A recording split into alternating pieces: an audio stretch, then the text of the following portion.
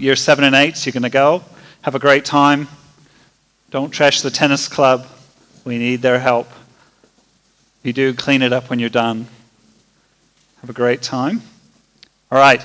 Hey, so just wanted to say, so this is the last Sunday that we're going to be, not the last Sunday we're going to be looking at Jesus. Hopefully, we do that every Sunday. But the last Sunday of our Jesus series, which for many of you know that have been around, we've had some incredible people speaking. And I just wanted to start by thanking those people who have been part of this series. I haven't spoken for ages, which in hindsight, it's been too long because I'm actually really nervous about being up here again. It's one of those things when you haven't ridden a bike for a while, you're a bit like, oh, shoot. So I'm sure it'll be all right. And if it isn't, you've got sausages to remember about it as opposed to a really average message. But thank you to everyone who took part in the Jesus series. I really do genuinely believe that the series is better for it. And actually, to be honest, all of us have got a clearer picture of who Jesus is because of those people.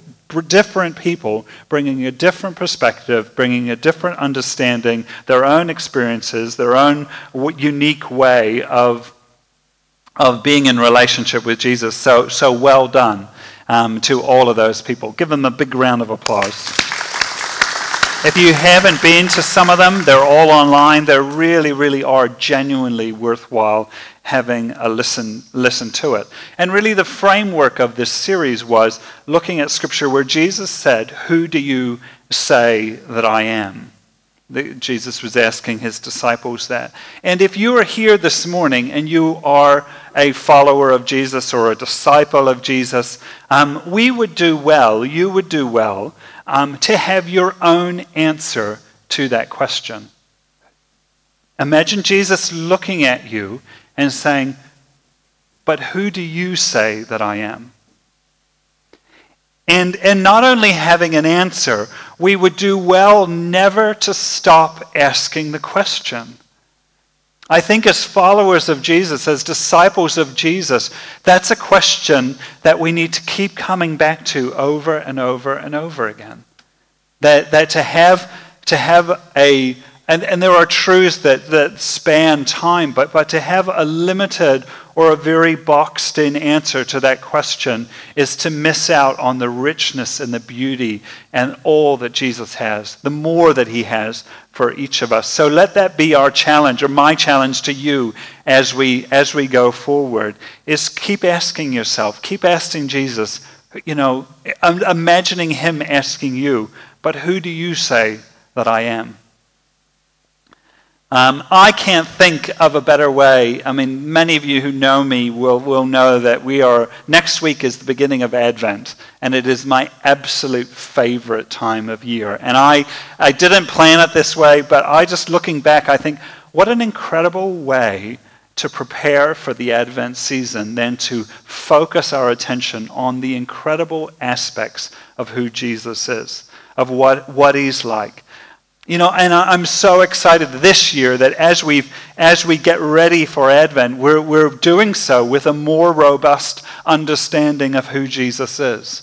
Hopefully through this series you've become more awestruck, have a more awestruck vision of who Jesus is. My hope is that we have fallen more in love with Jesus, who is more beautiful, who is kinder, more gracious, more forgiving than we could ever grasp this side of eternity.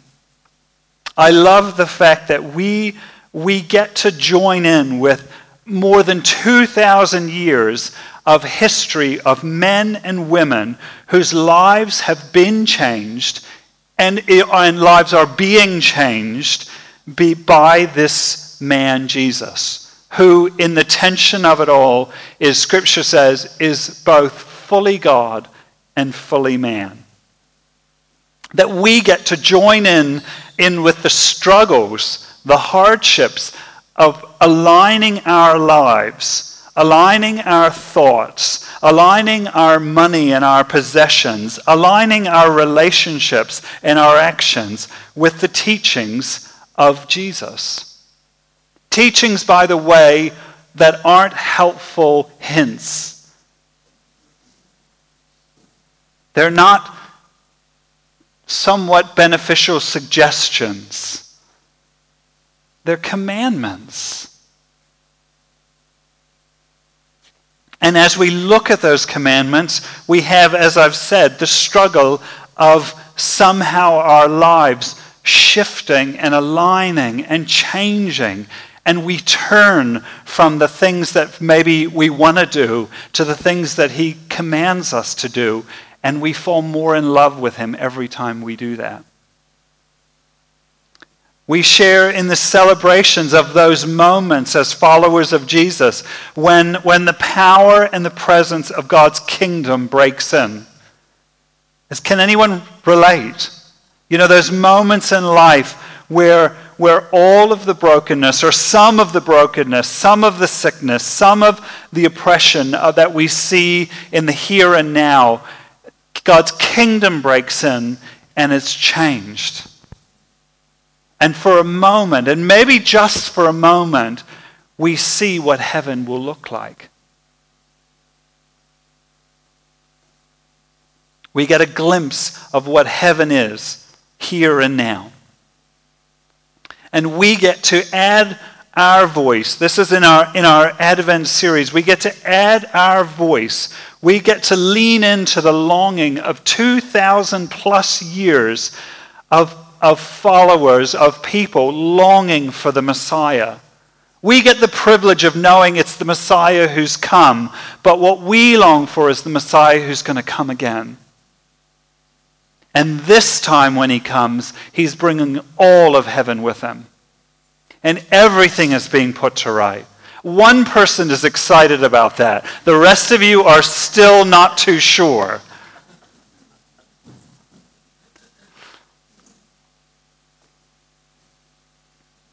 So, as I said, we started our series on Jesus. I've got a slide too of that photo. Jenny, if you don't mind getting that ready to go. Just the slide, and then I'll play the video later. But like I said, we started this series by looking at Matthew 16, where Jesus asked his followers, so who do people say that I am? And you get varying answers in that. And then he said to his disciples, he said to his followers, but who do you say that I am? And the truth is that 2,000 plus years later, we're always answering those questions. We're answering that question by our words, but we're answering the question of who do you say that I am through our actions, through our thoughts, through the way we see others, through the way that we see ourselves. And throughout Scripture, we've seen each of us, so for each of us, we demonstrate who we believe Jesus to be by all of those things, by the way that we think, by the things that we do. And throughout Scripture, there are people who are answering those questions. We've seen it in our series. We had, when I sent the bio out for the preaching series, there's just a massive list throughout Scripture that the Bible says, this is what Jesus is like. There's lots of examples, lots of word pictures. We see it in the Psalms, we hear it in the Proverbs, in the Old Testament, and then really in the Apostles' writings in the New Testament, in the Gospel, and then really in the Gospel, Jesus' own words. Jesus telling people, this is who I am. You know, look at me, and this is what God is like. And back in July, if you can remember back then, which is my birthday, so if you want to get out your phones, July 2nd is Lyndon's birthday, but no one's picked up their phone at all. But back in July for my birthday, I drug Angela along to the Auckland Art Gallery. I think he did it somewhat willingly, maybe not.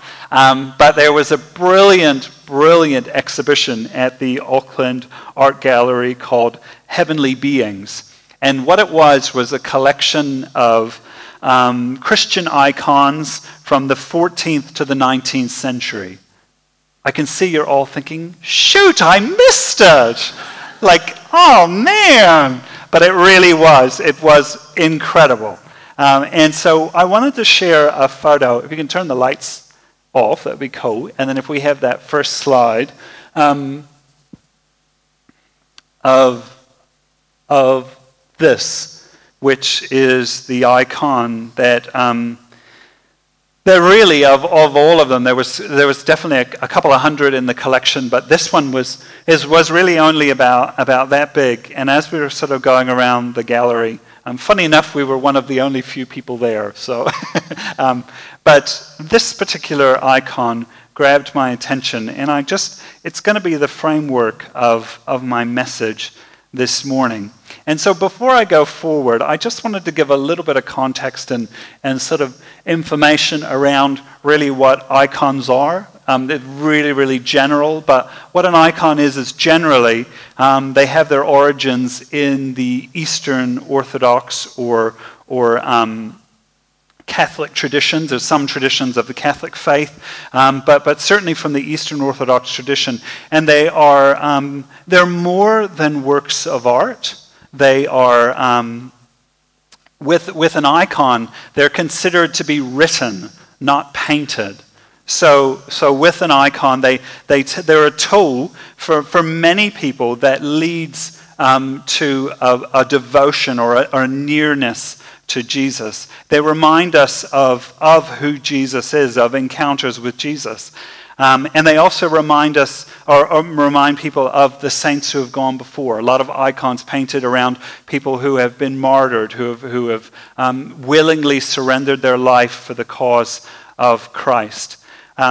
Some of the things that about it, so many of the icons tell the story of the Bible without using words. So imagine in earlier centuries where the vast majority of the population are illiterate, where reading the Bible isn't an option, and even the availability of the Bible. Imagine being able to look at images and being able to read Scripture without being able to read. The thing about these icons is, as I say, they're written and then they're reproduced to a very set standard. Imagine like your Bible translation, if you have an NIV version and you have an NIV version, they're the same.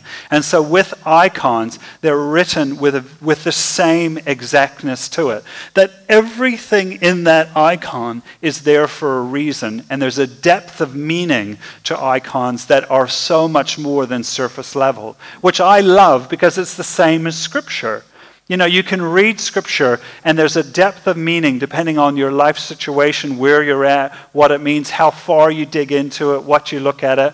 And the other thing about icons, which I really like too, is that there's the way they are written today, and there's still an iconographer in Tekapuna, believe it, of all places, who is still writing icons to the exact standard that those icons were written in the 13th century.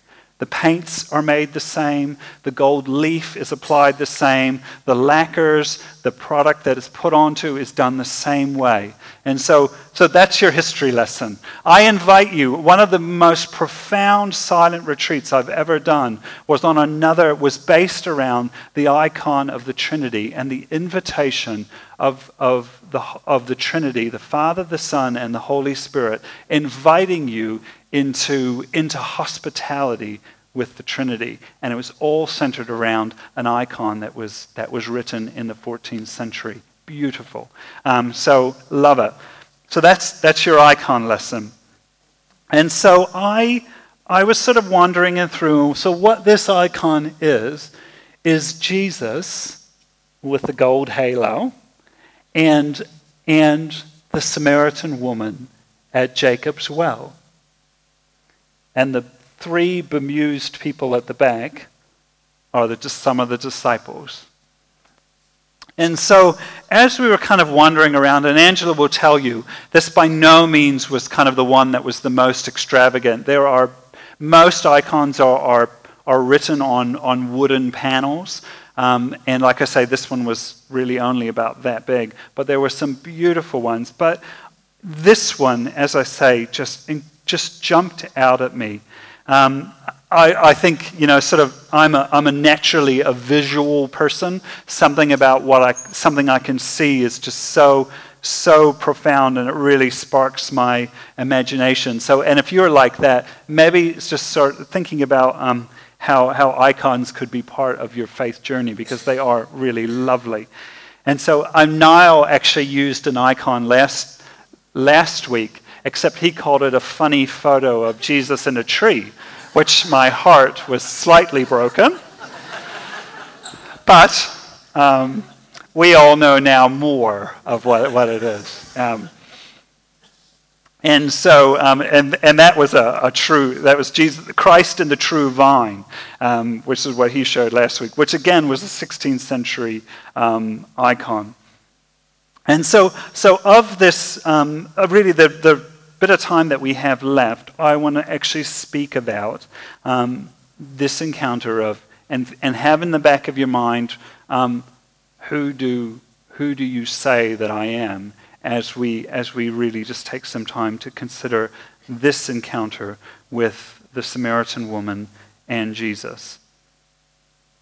You know, I just sort of thought, wow, what is it about it? You know, like we hopefully many of us have read through the Gospels. Like there are so many encounters that people have had with Jesus throughout the Gospels, and for this one to be one that someone decided it was so pivotal that that an icon is going to be written about it and reproduced since the 14th century, over and over and over again. What is it about this encounter that we're going to see in a minute that actually has value, that can speak to us, can answer that question again of who do you say that I am? And as I said, it grabbed my attention. And as like I said too, it's Jesus at Jacob's well with a Samaritan woman, talking to the woman. And many of us know, we've been told, not only a woman, and not only a Samaritan, but what? What about her? A woman with a bad reputation. You know, we've all heard that. I'm going to speak into that a little bit as well, because anyway, you'll find out.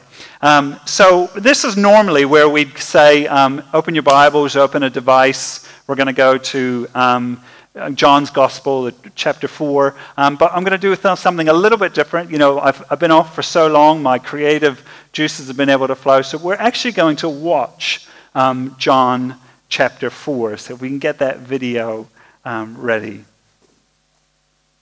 They say pictures are worth 1,000 words. It might be a little bit confronting because Jesus, the Jesus of your imagination might be a little bit different than this Jesus. But there are actually some really, really wonderful things. This is taken from the movie Chosen. So this is really just straight out of John chapter 4.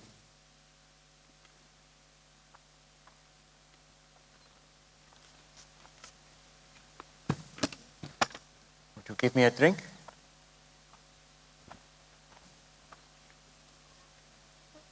Did you hear me? That's bad, huh? What? You, a Jew, ask for a drink from me, a Samaritan, and a woman. I'm sorry. I should have said please. Can we turn up a little bit? You know, it's not safe for you to be alone out here. Nor you. Why haven't you come with others? Why so late in the day? Don't women come to the wells in the cool of the morning? Yeah, well, none of them will be seen with me, so I have to come at noon in the heat, as you have so kindly reminded me. Why won't they be seen with you? Long story. I'd still like a drink of water if you can spare it. Amazing what a parched throat will do. Aren't I unclean to you? Won't you be defiled by this vessel? Maybe some of my people say that about your women, but I don't. Yeah? And what do you say? I say if you knew who I am, you'd be asking me for a drink. Really? And I would give you living water. Would. Except that you have nothing to draw water with, and this is a deep well. Besides, what do you need from me if you have your own supply of living water? Long story. But Jewish water is better than Samaritan water. That's not what I Are said. you a better man than our ancestor Jacob, who dug this well? Your water is better than his? I know Jacob. And everyone who drinks this water will thirst again. But whoever drinks the water that I give him will never be thirsty again. Wouldn't that be nice?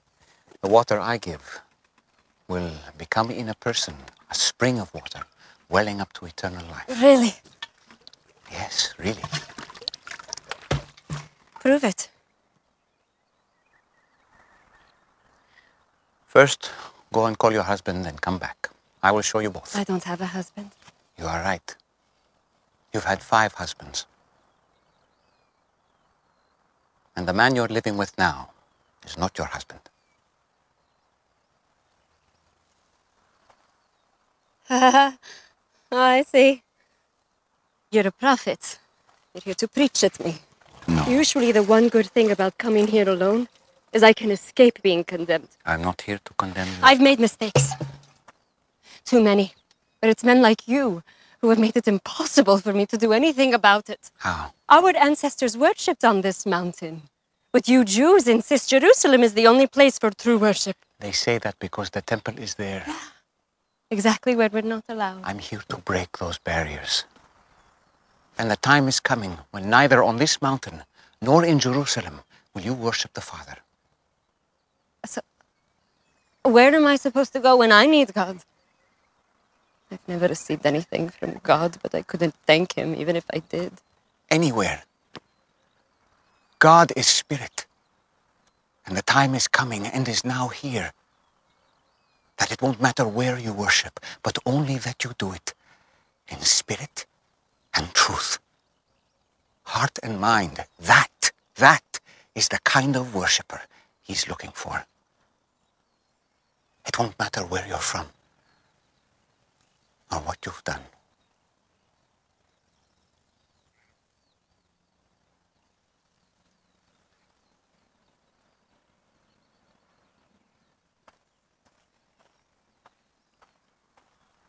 Do you believe what I'm telling you? Until the Messiah comes and explains everything and sorts this mess out, including me, I don't trust in anyone. You're wrong when you say that you've never received anything from God. This Messiah you speak of, I am he. The first one was named Ramin. You were a woman of purity who was excited to be married. But he wasn't a good man. He hurt you. And it made you question marriage and even the practice of your faith. Stop it. The second was Farzad. On your wedding night, his skin smelled like oranges. And to this day, every time you pass by the oranges in the market, you feel guilty for leaving him. Because he was the only truly godly man you've been with. But you felt unworthy. Why are you doing this? I have not revealed myself to the public as the Messiah. You are the first. It would be good if you believed me.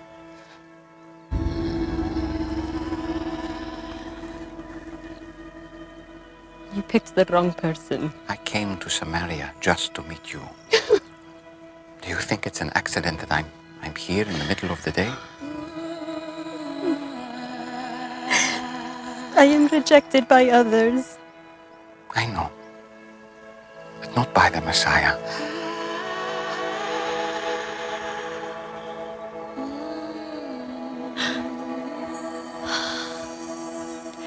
And you know these things because you are the Christ.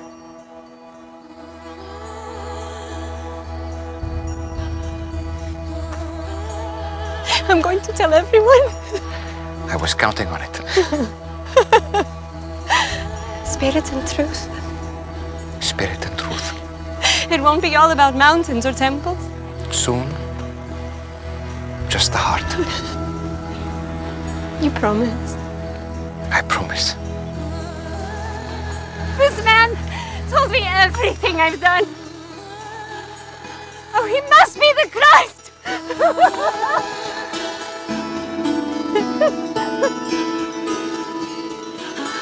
Hey, wait! Your what, dear? You forgot your, Fancy, you man, you told me everything I ever did!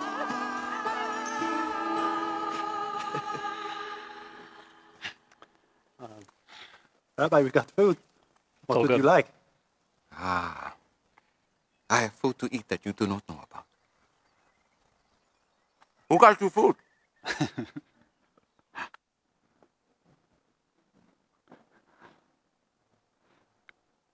Great. So what does this have to say about Jesus? As it mentioned in there, in Scripture, this Samaritan woman with quite the reputation was the very first person that Jesus explicitly told who he was, that he was the Messiah. And if we look at Scripture itself, who was the first person to know that God was actually coming to earth as a baby? It's a question. Mary. There we go. A poor young woman. Who was the first person to be told that Jesus had risen again from the dead? Another woman. So what does this say about Jesus? If you have an important message, tell a woman.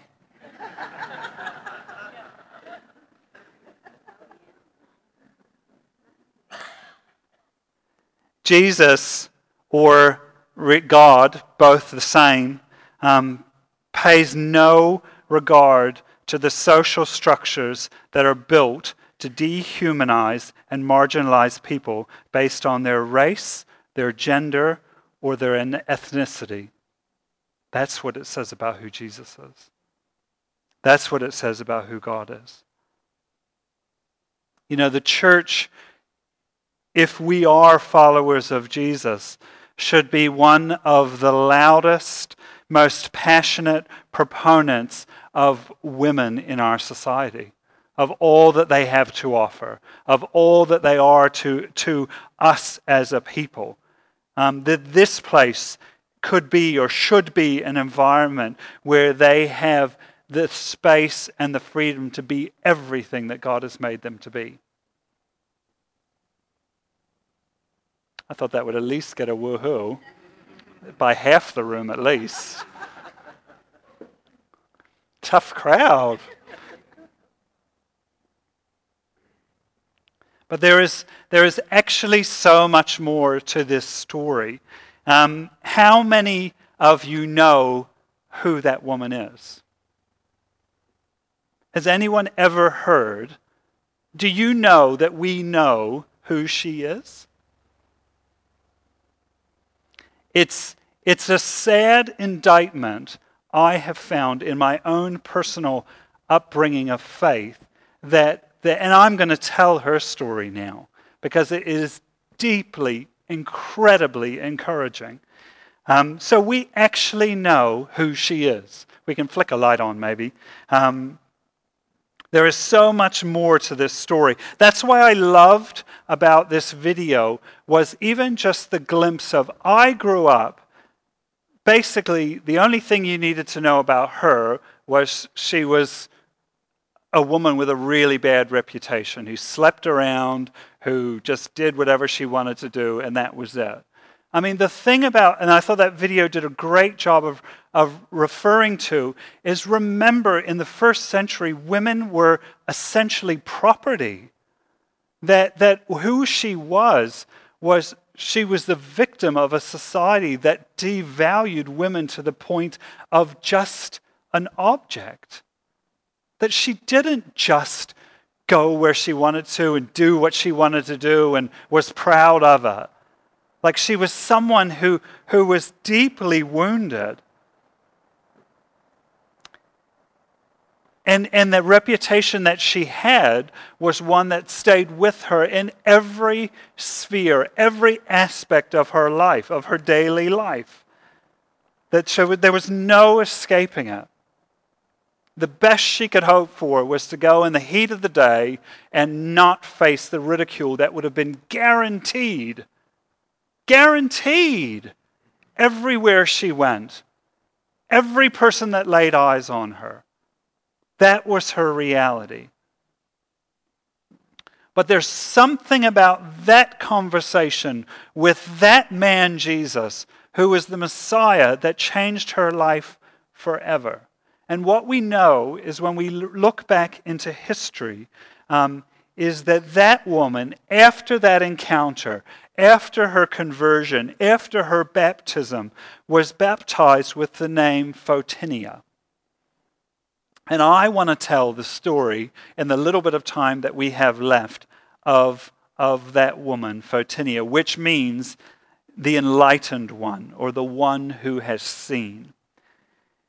She was so impacted by that encounter that she spent the rest of her life spreading the message of Jesus. She, in church history, especially in the Orthodox tradition, is given the title equal to that of the apostles. So the 12 apostles of Jesus, and she's right up there with them. Her life was so radically changed, and she was such an incredible voice, an incredible at spreading the message of the gospel, of the good news of who Jesus is, that she was given that title. She never stopped telling others about the man who told her about everything she did in her life. And so incredibly influential throughout her time. She converted her 5 sisters and her 2 sons to be followers of Jesus, and they together traveled around and told people all about Jesus. It became so, notorious that she became the attention, or was the attention of her was drawn to the Roman emperor at the time, Nero, who was throughout church history. We know there's been definitely seasons of persecution throughout the early church history, but under Nero it was about as bad as it ever got. And so Photinia was, some say she went to him, others say she was summoned. But however it worked out is when she found herself face to face with Nero, the most powerful man on the earth, her only thing she had to say to him was pleaded with him to renounce his foolishness and accept Christ as the only king of the world. You can imagine how that went down. And so really what followed was, I think some say 3 years, some say 5 years of arrest, of torture.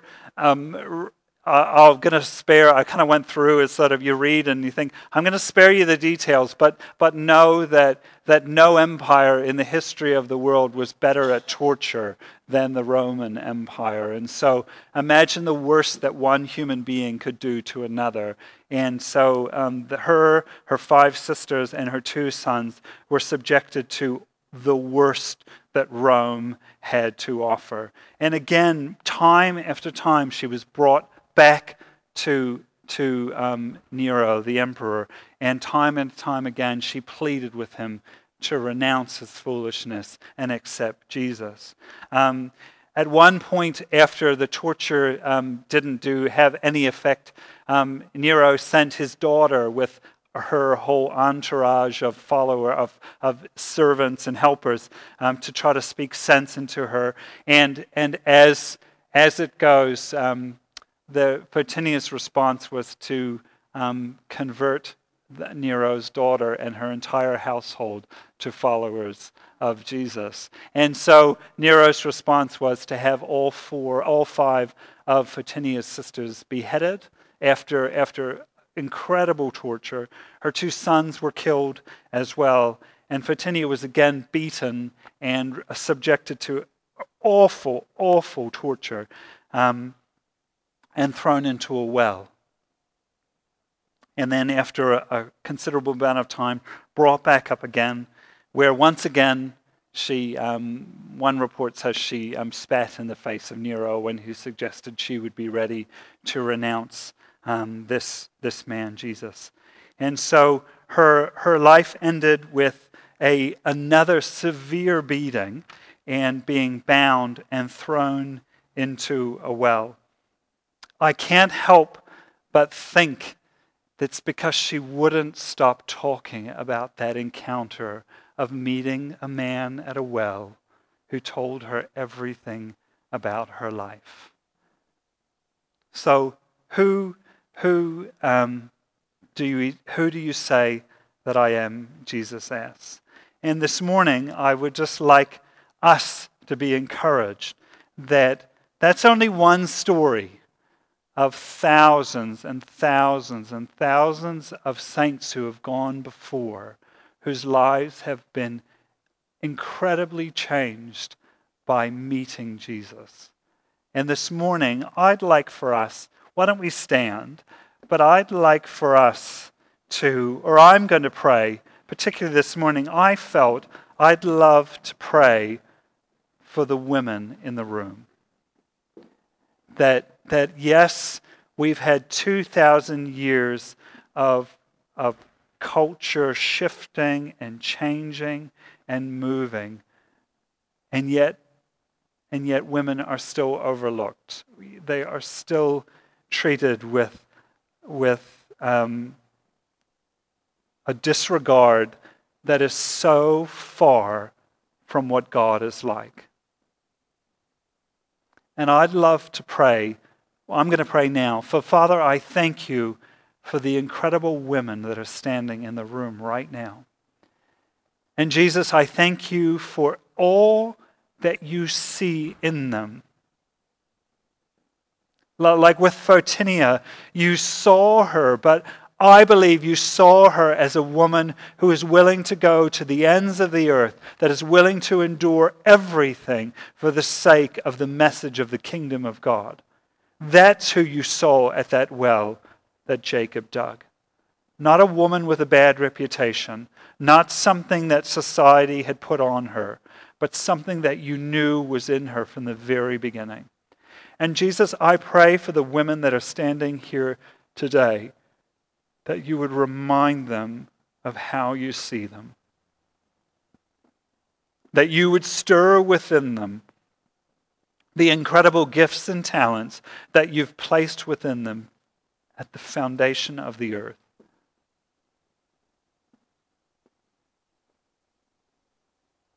And those who are longing for more in their life, Jesus, would you come and would you reveal yourself of the more?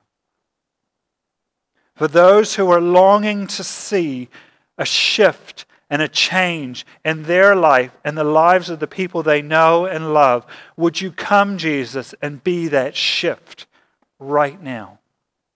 Would you be that change right now?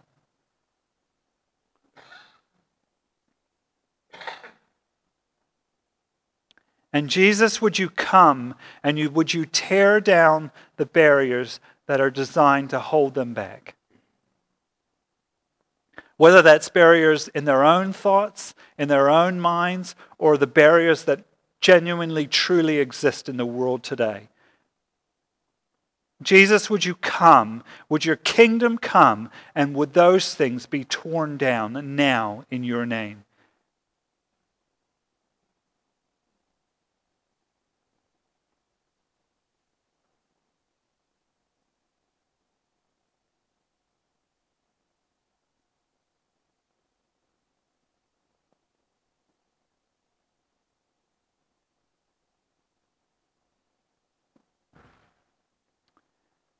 Father, I pray for encounters, for the days and the weeks and months and years ahead of each woman that's standing in this room right now, where they meet you, like they genuinely meet you. And I pray for lives that are never the same again.